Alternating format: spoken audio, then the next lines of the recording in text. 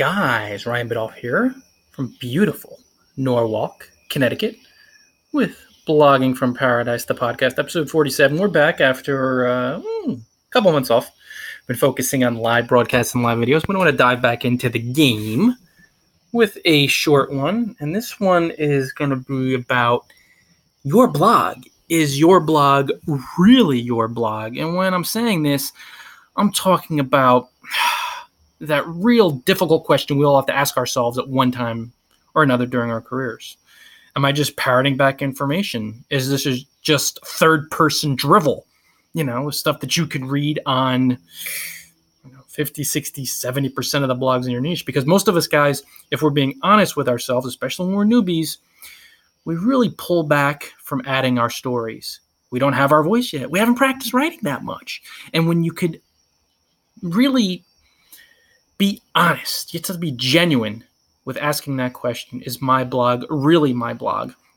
You'll start to discern whether or not you're blogging from your heart, whether you're adding your own personal stories to your blog that help it stand out, whether you're practicing your writing 500 words a day offline or not. And exactly this is what you got to do, guys. Writing practice, writing your rear end off every single day offline. And then publishing maybe 2 to 3 posts a week is the core skill, the core practical work you have to put in every day that helps you find your writing voice, or really strips away all the fear and all that other BS by ego. It helps the writing voice arise. You'll allow it to come out. And that's what helps you own your blog. And really, guys, by asking, is your blog your blog?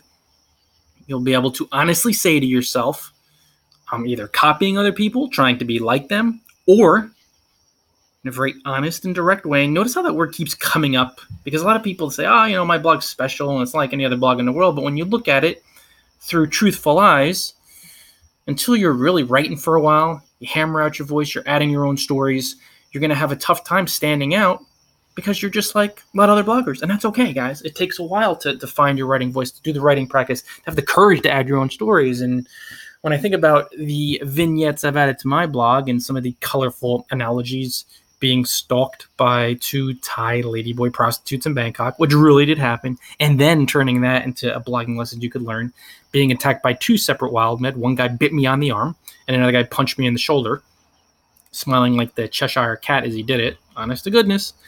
And relating that to blogging, you may not have these wild exotic stories to add to the mix, but you could talk about a trip to the market and how that helped you maybe learn a couple blogging lessons that you could share with your audience.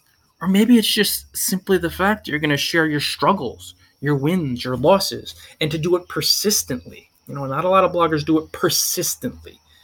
They put stuff out there.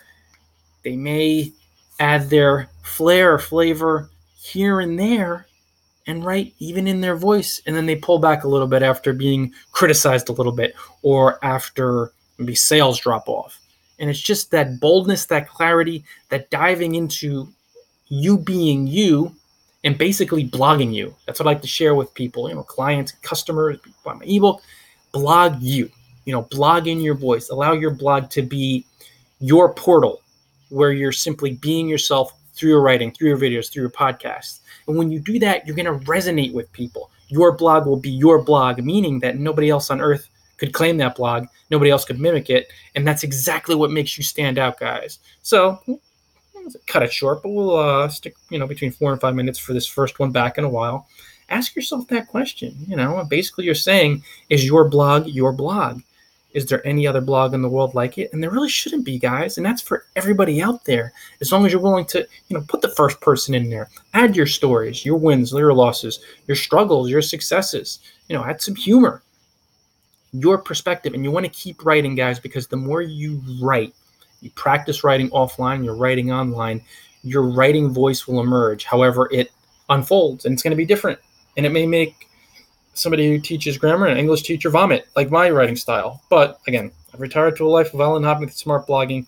People want someone who is being themselves, writing in their voice and sharing their authentic experiences, their unique experiences, their own personal stories, because that's exactly what makes us stand out.